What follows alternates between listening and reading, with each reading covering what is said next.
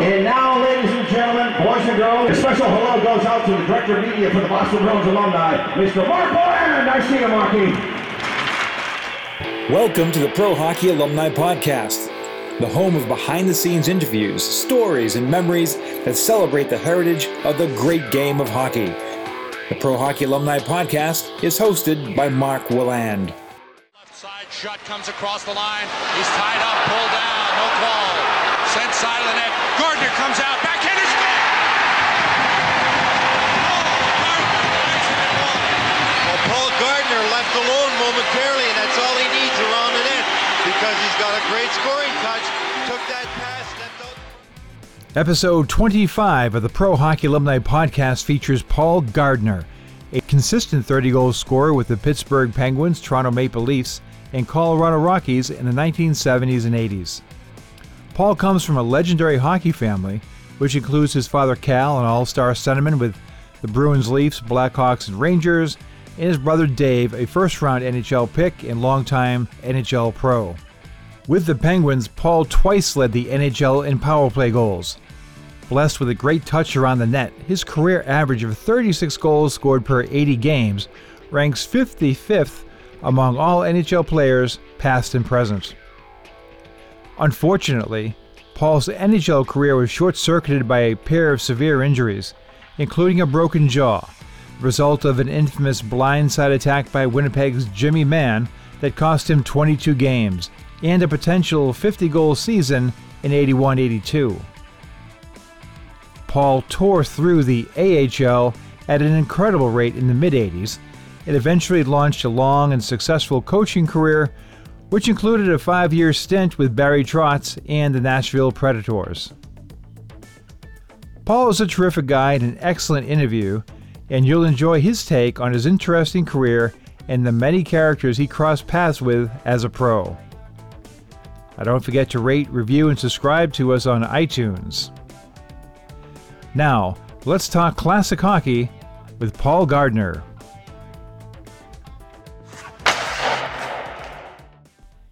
Well, we're back on the show with one of hockey's most productive players of the 70s and 80s, Paul Gardner. Paul, thanks so much for being with us today. Well, great. Thanks for having me. My pleasure. Paul, you grew up in hockey royalty. Your father, Cal Gardner, great player, all-star with the Maple Leafs, I believe, and I know the Boston Bruins. That his playing career was prior to, I think, your birth, as a matter of fact. As you were growing up, you were aware of how famous your dad was. Yeah, I guess I was. Obviously, as a small tot, you don't realize it. But once we started, school and then going out places, and I got to, I guess, the age of 7 and 8. Everywhere you went in Toronto, where we grew up, they wanted Dad's autograph, and we would play my hockey. You'd go to the rink, and lots of people would always want to talk to him and everything. So you started to realize that a little bit. And then when I got up a little older and into my teens, people would sit and talk to me about my dad's career, and you'd see things around the house and everything. So I became very aware of it, and I was certainly very proud of what my dad accomplished: 12 seasons and 2 Stanley Cups. So I was very, very proud of Dad. Did he, I don't want to say push you to play hockey, but he seemed, in the interviews I see, he seems like a pretty low-key type of guy. It was something, I had the feeling that hockey for yourself and your brother was something that was just enjoyable, and there wasn't a lot of pressure. Yeah, you're exactly right. There wasn't pressure to play. It was whatever we wanted to do. If you didn't want to play, they certainly weren't going to sign you up. But we had, my brother and I growing up, we played golf and we played baseball, and obviously we played hockey in the wintertime, and we had a rink in the backyard, which I think is where we certainly learned a lot of our skills and everything. But there was never any pressure. Dad would come to the games and generally sit often by himself up in the corner and watch the game and say a few things after and everything, but it was never pushed upon to play. Actually, probably a couple of times in my career, he held me back from moving to higher levels. He just wanted me to play with the kids that were my age and, not get pushed up into, say, junior A or anything like that too quickly. So I think in the long run, it worked out great for us. And to be truthful, I had a more love for baseball up until probably about 16 or 17 years old, and then it all changed. So, yeah. Either way, that Gardner hand-eye coordination would help you in any sport. It was obvious. And speaking of that, your brother goes on to become one of the great OHA players of all time, centers a historically productive line with Billy Harris and Steve Shutt, Toronto Marlboros.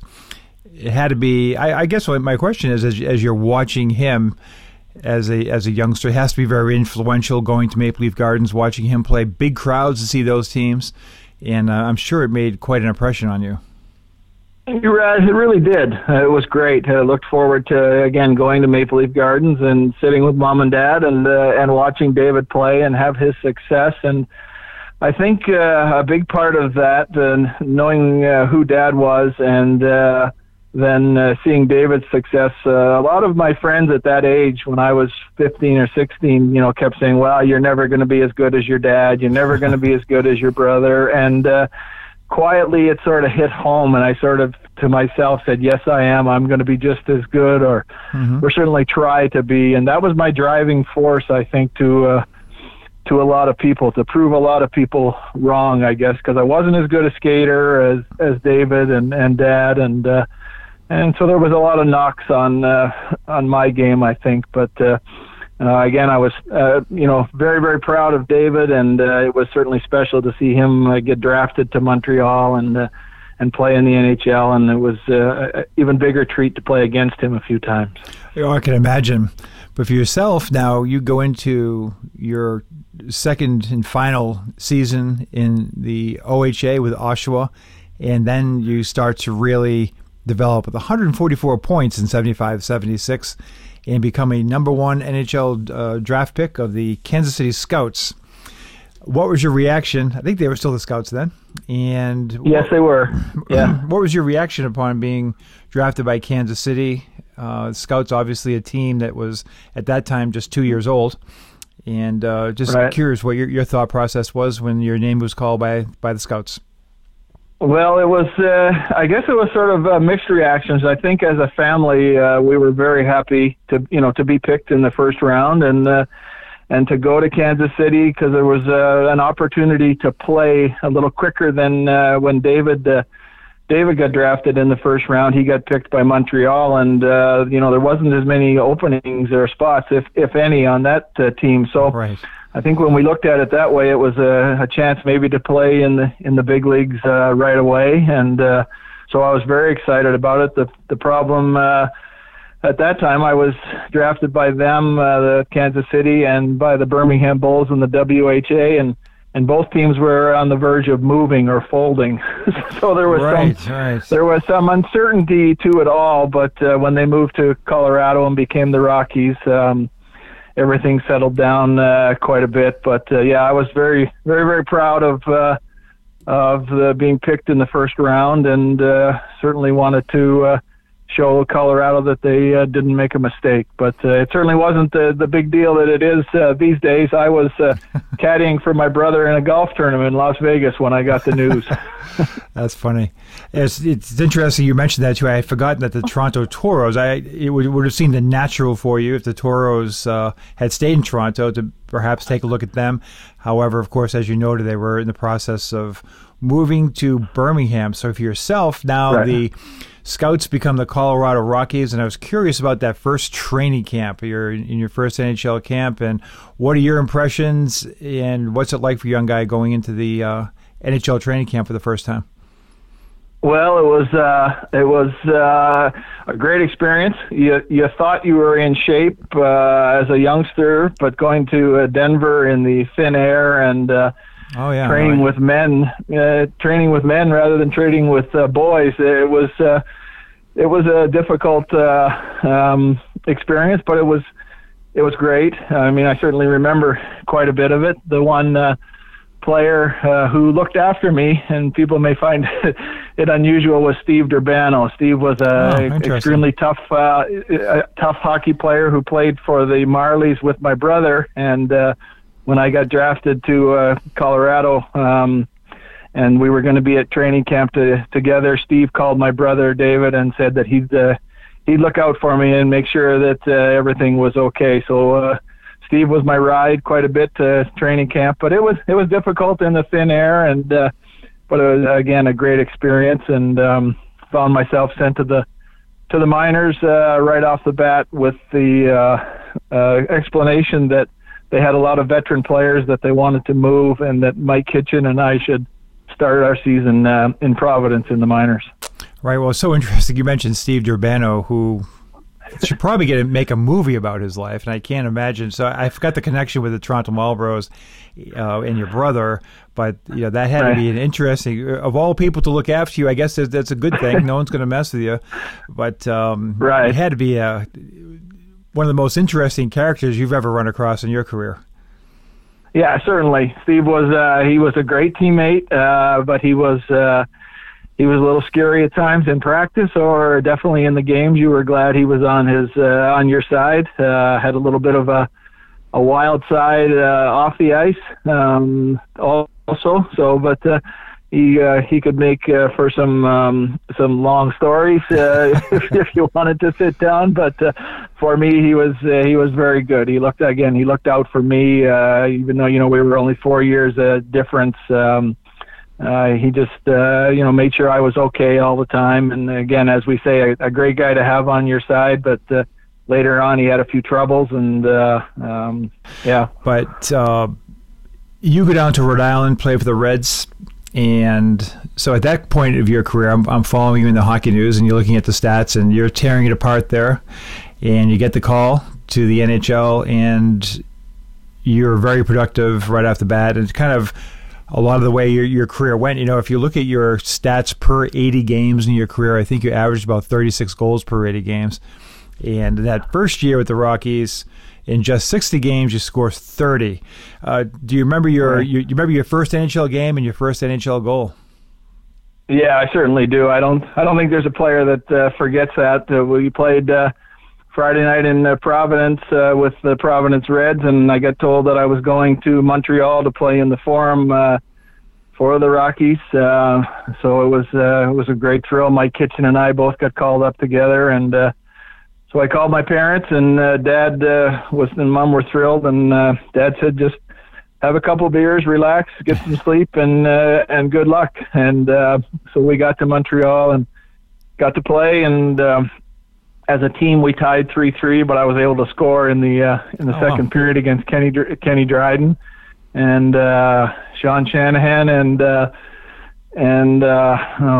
Wilf Paymont assisting on it, and so it was a big thrill for me that I'll never forget, and quite interesting. Both my brother and I scored in our first NHL games, both in the second period and both in the Montreal Forum, but David, his was for the Montreal Canadiens, and mine was against the Canadiens, yes. But either way, not a better place to score your first goal than the fabled Forum in Montreal. And Paul, so it's a strong season for you, obviously, and you come back the next year. The Rockies had Barry Beck in the draft that year, and the team, I believe it was 78, you guys made the playoffs that year. Now, I was talking to Freddie Ahern about that recently, and he was talking about how much of a fun experience that was, and you guys gave the Flyers a pretty good battle in that first round, but it was a big step for the franchise. I guess my first question would be the impact that Barry Beck had as a kid, 19 years old. What type of a rookie was he, and what are your memories of him back then?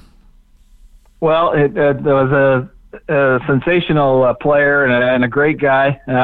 My first impression was I walked into his room in training camp. We were all checking in, and he was lying stark naked on the bed, enjoying some TV, and I was talking with his roommate. So there's was my first impression. But Barry was a great teammate. Just added toughness to our team. It just made us all bigger and stronger. And we went into Philadelphia where they were the Broad Street Bullies, and he won a couple of fights, and because everybody was after him. But yeah, he was a great addition to our team, and I've actually kept in touch with Barry, and was a good friend. But I'm glad he got to New York and to sort of show his talents there. But yeah, again, we were certainly a much more competitive team, and teams worried about us a little bit more, even though we were only a second-year team. And as you said, we were able to make it to the playoffs and give Philadelphia a little bit of a go in the first round.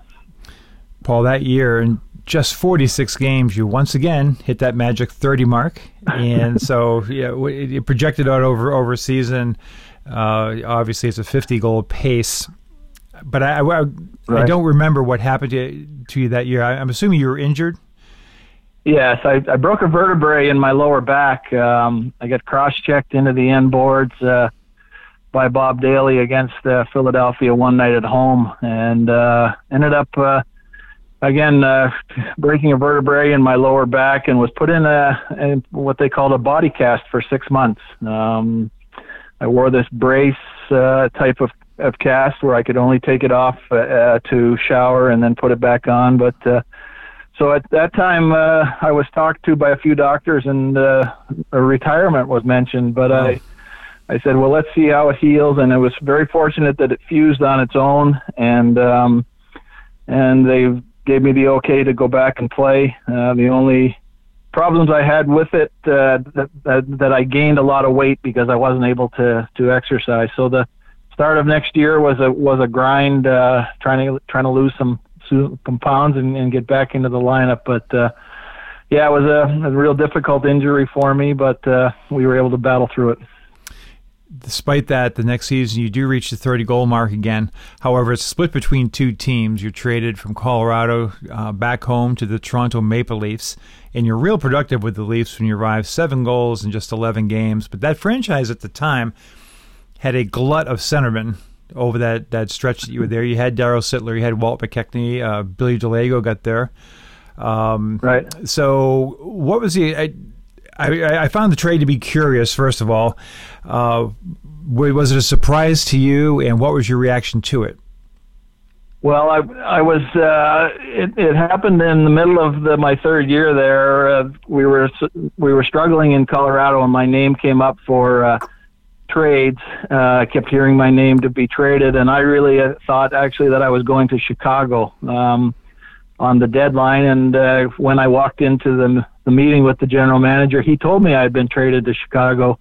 He was on the phone, and he said, I'll be with you in a minute, just to let you know you're going to Chicago. And so I sat there and waited, and he put down the phone, and then he apologized and said, I'm so sorry, you're going to Toronto. So, but I was thrilled to be traded to the Maple Leafs, even though when I got there, Jim Gregory and Roger Nielsen sat down and talked to me and said you're going to be used in basically only offensive situations. We think we got a real solid team, and we need a little bit of scoring. So, again, I loved playing for the Maple Leafs. Unfortunately, Roger Nielsen and Jim Gregory got let go that summer, and Punch Imlach and Floyd Smith came in and made lots of changes and mixed things around. So the next year wasn't as much fun for myself or for a lot of guys, and I again end up in the minors, and then a year later found myself traded to Pittsburgh. Right, it was kind of a dark period in Leafs history, that stretch from that year through several years into the 80s. As you noted, you were spared all that and end up eventually two brief stays in the American Hockey League, where, as always, and I think in the end of it, Paul Gardner, you're going to end up, when you look at the stats, one of the most prolific players in the history of the American Hockey League, too. And that was one of the things as a fan. You're looking at it, you're scoring like crazy in the NHL, you're scoring like crazy in the NHL. You say to yourself, somebody just take this guy, give him a regular shift, get him on the power play. And the Penguins did just that. You started there in 80-81. 34-goal season. Talk a little bit about going to Pittsburgh, and Pittsburgh in the pre-Mario days, you're still trying to sell the game there. But talk a little bit about playing in Pittsburgh and for the Penguins in the early 80s. Well, again, for me, it was a blessing to get back into the big leagues and to show what I could do. And Eddie Johnson, Baz Bastien had confidence in me, and they put me on the power play and gave me a lot of ice time. And I was, fortunate to play with Ricky Kehoe majority of my time there, a great player. And so they were productive years for myself, and I loved Pittsburgh. 3 of my children were born there, and it's still a very favorite place for me. But again, it was a lot of ice time, and as you said, we were trying to sell the game. We gave the Islanders in St. Louis all they could handle in the playoffs in a couple of years, and then things again after 3 years slipped a little bit, and then they eyed up Mario coming, and so they made some moves so to help get Mario there, but. Eddie Johnson played me a tremendous amount and had lots of confidence in me. And again, I really enjoyed my days there and was able to lead the power play, NHL and power play goals a couple of years. And so it's certainly a popular place for me. But when I talk to people now, they say, what about Pittsburgh? When did you play there? And I always tell them BM before Mario. So, right. Yeah, but... then again, it was great. I continued to live there and enjoy my time there. And again, got to play with some great players. Randy Carlyle ran our power play, and I just tried to tip in as many of his shots and Ricky's as I could. Well, you certainly were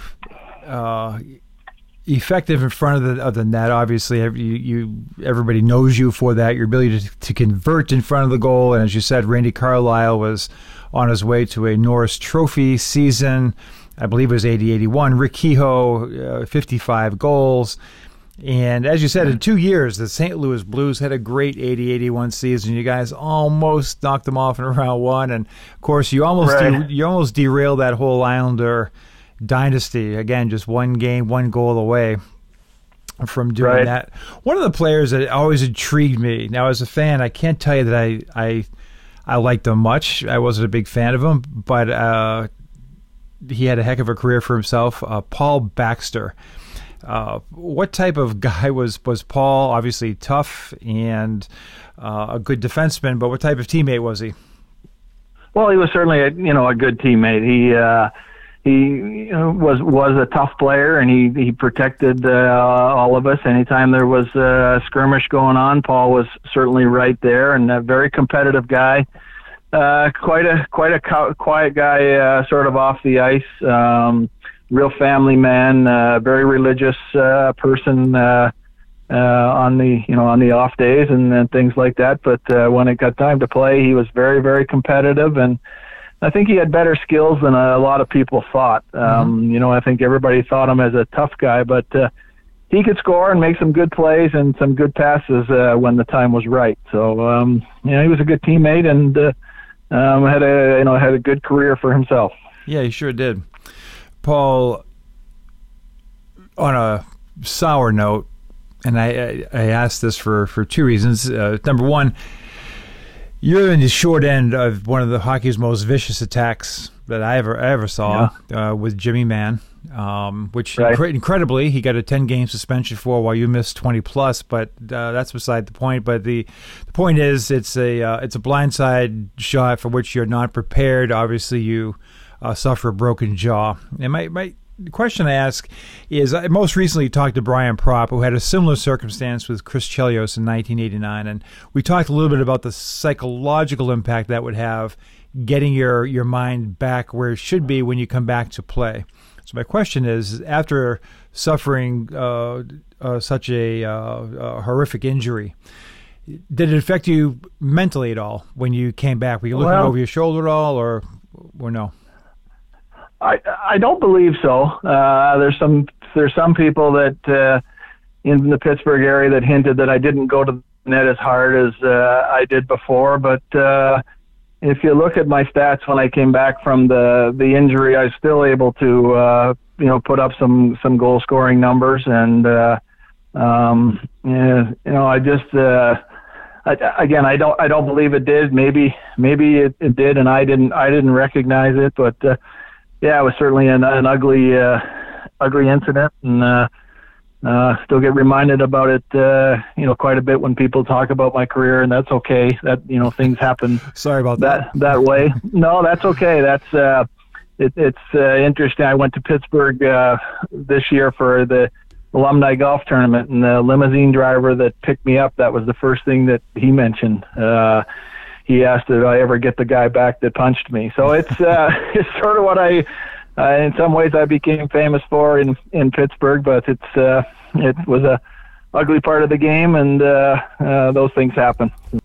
You spent a lot of time in front of the net and a lot of time against opposing defensemen. I was curious, in that era, that was in the late 70s, early 80s, a lot of great defensemen. In your opinion, who were the toughest defensemen you had to play against on a nightly basis? Oh, wow. Well, the guy that I hated the most, if you want that, and not personally hated, but was most difficult to play against, was Jerry Hart. Was a defenseman with the Islanders, and he was always the guy killing penalties. He wasn't the biggest guy, but he was strong as could be, and he would position himself in front, and we'd start battling, and he'd grab my stick and hold on to it, and then he'd fall, and then we'd end up both falling down to the ice and wrestling around and try to get back up and everything. So he's certainly the one guy that I remember a lot. He wasn't a dirty player. He was just a real hard guy to play against, and I would love to play against them if they had that holding the stick penalty that they do now, that they didn't have back in those days. But now there was some real tough guys in front of the net. You'd have to sort of pick your spot when to slide in and slide out and things like that. But it was a pleasure really to play against all these guys at that level. Anytime I've been able to catch up with any of them on Facebook or see them somewhere, anybody I played against, it's a pleasure to talk to these guys. They're all competitive like myself and all wanted to win, but Jerry Hart's the one that I guess I remember the most because of a lot of games against the Islanders and stuff, and him and I battling in front of the net. On the other end, Paul, who was the best forward that you played against? You played against a lot of greats, a lot of Hall of Famers. Yeah. Who was the one guy that impressed you the most? Obviously, you played against Gretzky, but who was the one guy when you were out there was the toughest for you to handle from a defensive standpoint on the other side? Well, I mean, it's hard not to say Wayne Gretzky, but he played with a tremendous team.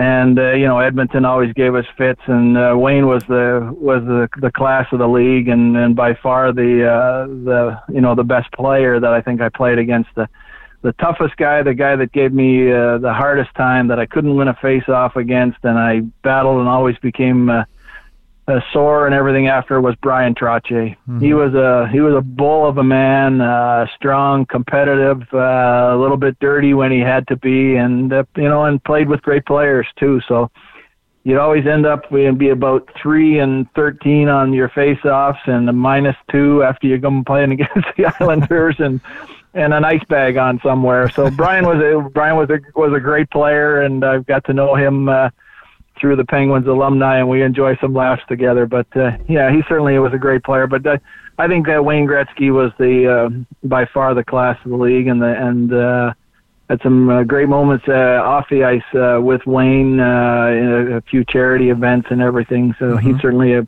ranks way up there with great people. But got to meet Bobby Orr and play against him a little bit, and obviously in Pittsburgh, knowing Mario, they're all were fabulous players.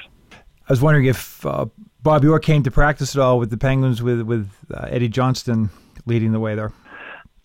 Yeah, not when I was around, but when we were in Chicago, Bobby was with Chicago at the time, and I got to through Eddie and our agent, I got to meet Bobby quite a few times, and I worked at his hockey school one year. Him and Mike Walton had a hockey school, right? So Bobby became a friend, and we both at the time had Al Eagleson as an agent. So I ran into him at a few charity events and everything. But he was a great person, always willing to help and everything, and just always smiling, always positive, and again, one of the classiest guys that I got to meet in this fabulous game, and would love to see him again and get a chance to talk to him again at some point. But yeah, Bobby, again, he'd see your game and always make a comment to try and help or just give you a positive pat on the back type of thing. Mm-hmm.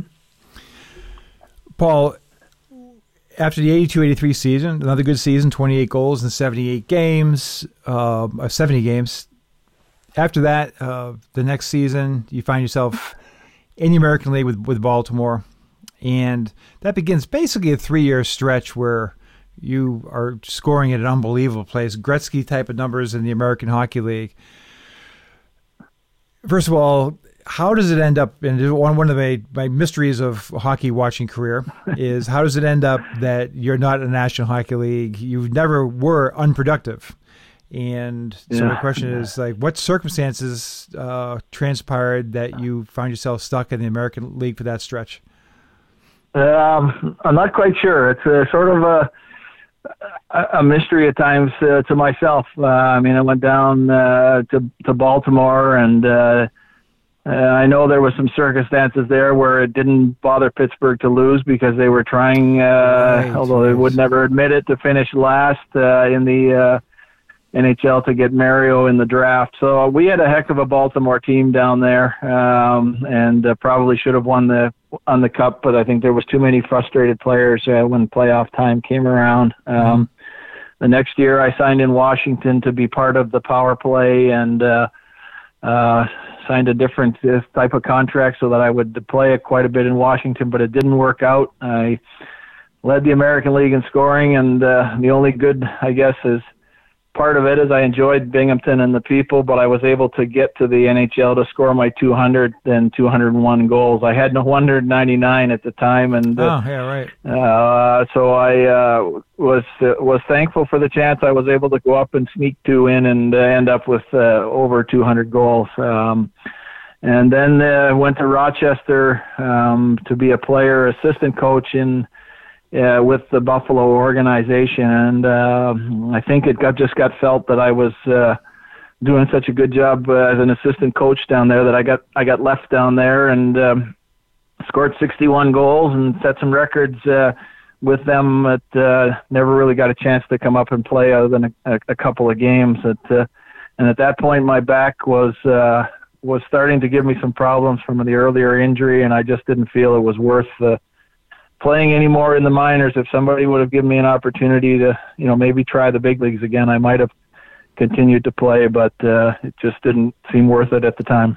That's understandable. Just quickly looking back to 84-85, the Binghamton Whalers teams, I think you guys had about 53 guys go through that year, but you also were there for the beginning of Hartford Whalers, because of dual affiliation, the Hartford Whalers resurgence. So you had Ray Ferraro, Kevin Dineen, Ulf Samuelson, right, Dean Everson, Paul McDermott, and head coach Larry Plow. So for yourself, you're in a circumstance that you don't necessarily want to be in, but at the same time, you're providing leadership to your teammates, and a good friend of mine as well, David A. Jensen, down there as well. I have fond memories of you, and so basically that's a good life lesson here. So again, you're in a circumstance that's less than optimal, but you're making the best of it. And what is your recollection of yourself, your frame of mind, and all those young guys coming through Binghamton? Yeah, there's some great young guys. We had a real fun room.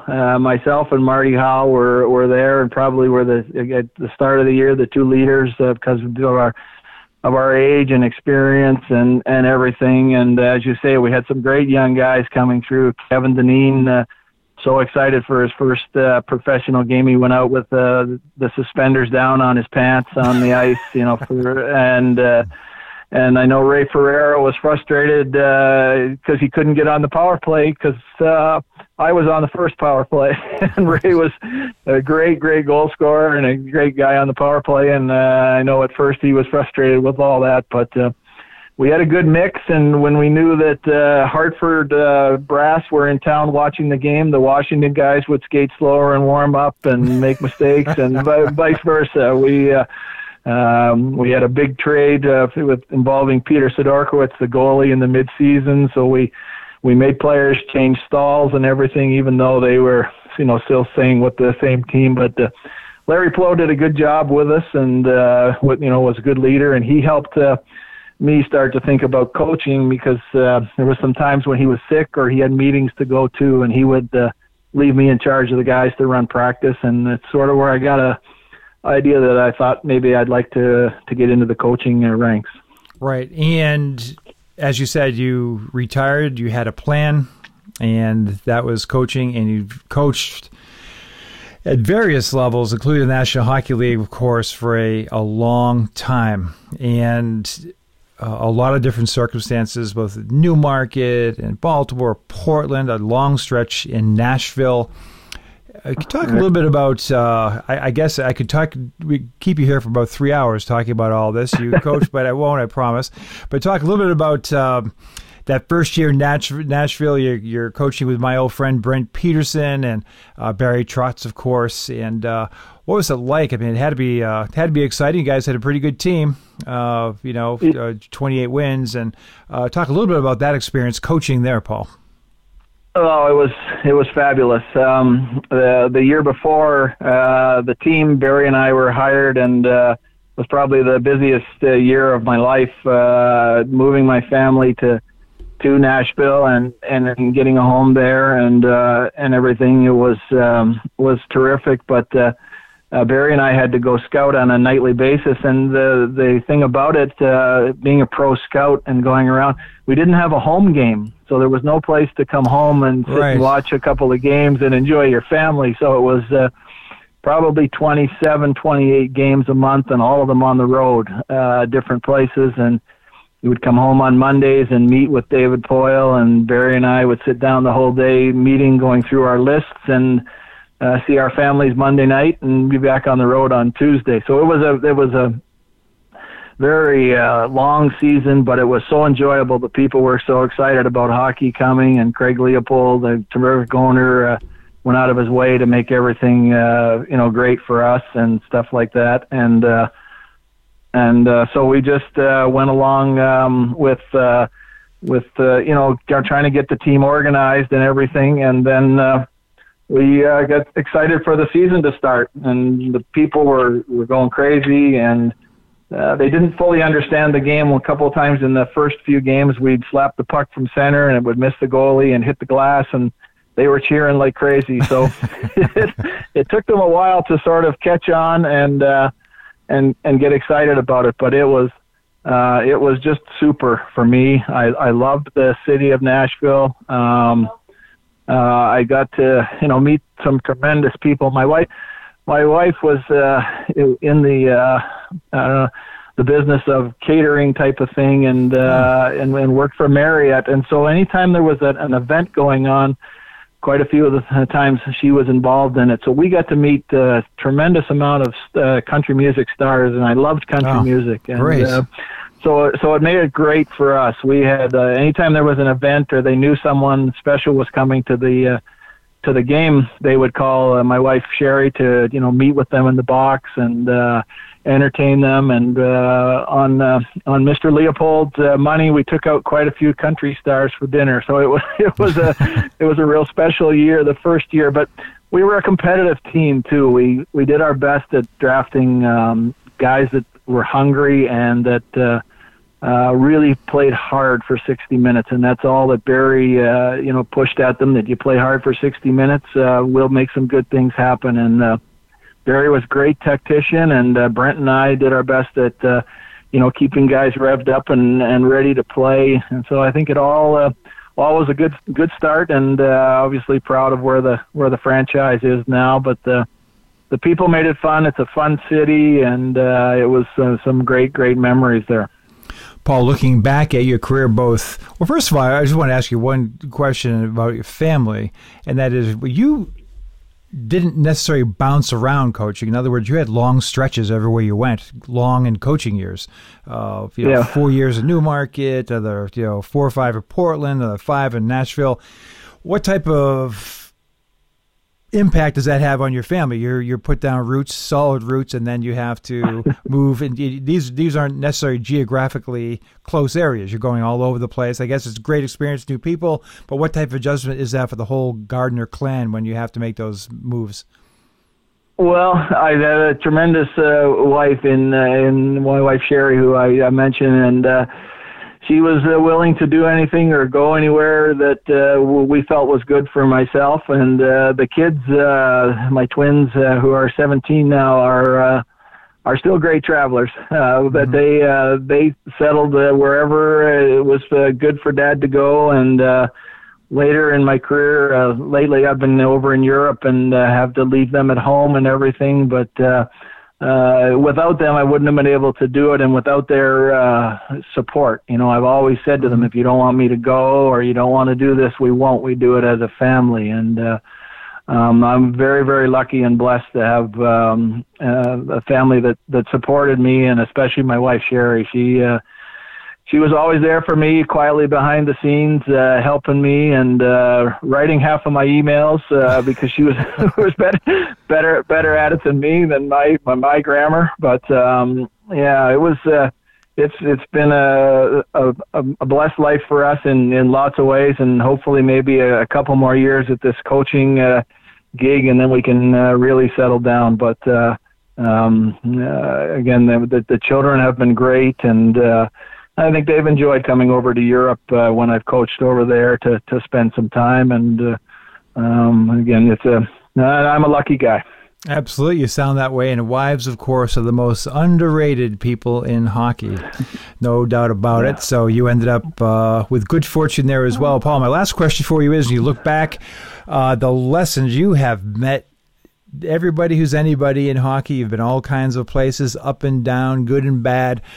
You take away from it a lot of life lessons, to be sure, but what type of, in the end, what type of lessons in perseverance and overcoming obstacles would you share with others related to your own career and your own life and what you've learned? Well, yeah, that's a tough one, because as you said, I've been blessed to meet a lot of good people and learn a lot from some of my experiences. Early in my career, I scored my 100th goal in Detroit and my 101 back in Toronto, and then get sent to the minors the next day. And you sit and wonder, wow. What have you got to do to stay in the big leagues? So I think if a person would like to sit down and just to show how you got to just keep working at it, and keep working at it is the biggest thing. And that's what I try and put to my son, who's now going to head off to college to play college baseball and on a scholarship. And I just try and push at him to keep working it if you enjoy it.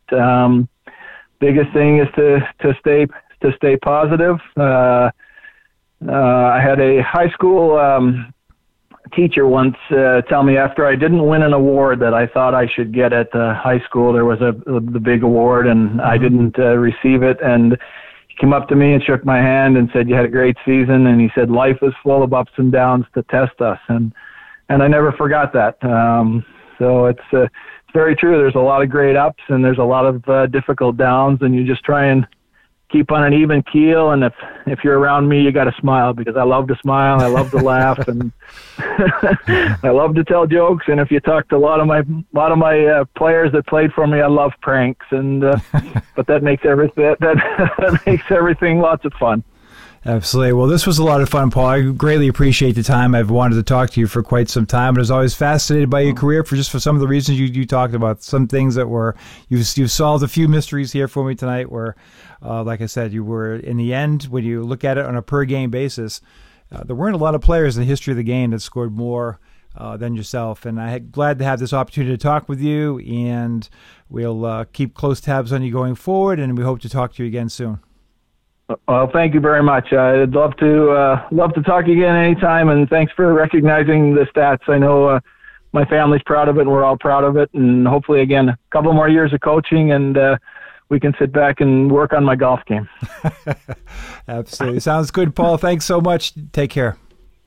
Thank you very much. Okay, let's do it again. You bet. Bye. Bye.